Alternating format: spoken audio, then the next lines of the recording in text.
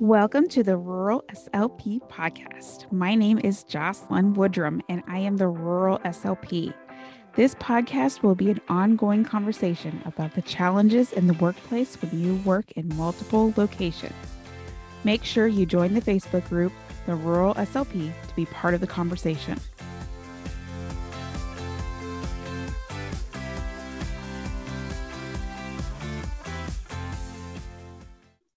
Welcome back to the Rural SLP podcast.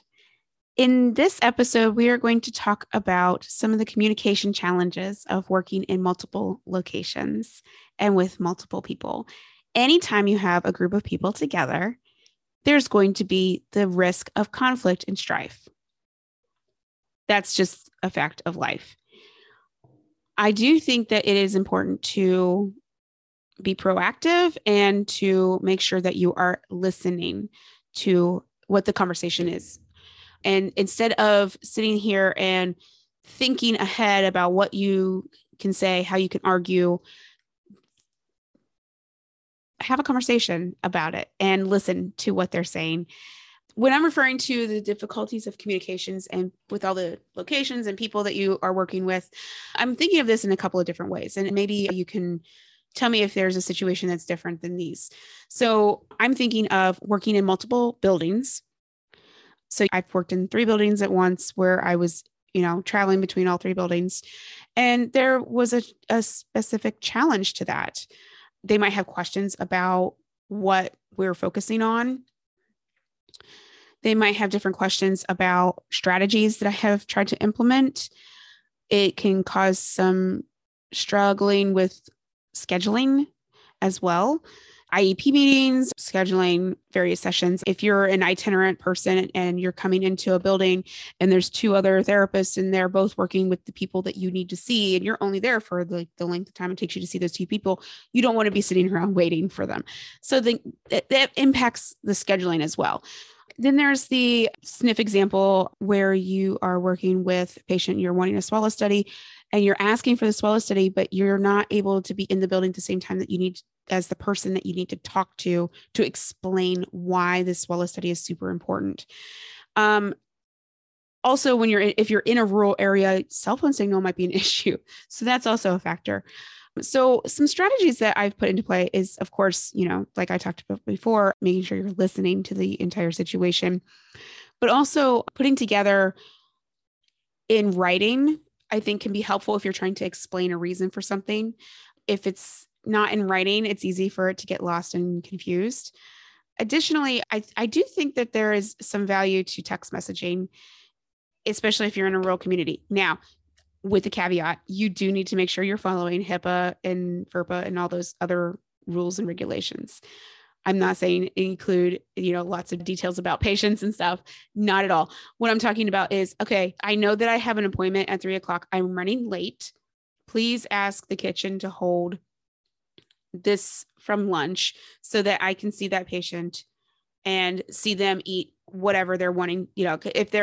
Sometimes that happens that the patient really wants me to allow them to eat a certain food. And so I will have the kitchen have that ready for me, and then I'm running late. And so communicating that, and text message can be helpful for that if you're in an area where cell phone signal is kind of sketchy. So I do think that it's really important to know who you need to communicate with, who are the top 2 or 3 people. I understand not wanting to necessarily give out your cell phone number to everybody.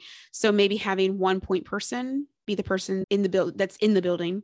So it might be a rehab director. It might be one of the other therapists in the building. If there's another therapist, somebody you trust to be a point person for you, that's not going to pass on misinformation as well, or skip you in the conversation. That's happened before where they decide that they know the answer and skip my professional experience. That's kind of my point is, like, I'm in my 15 years of career, I've had to grow myself to become more confident so that I'm not getting railroaded over, so to speak. Not that that was necessarily the intent.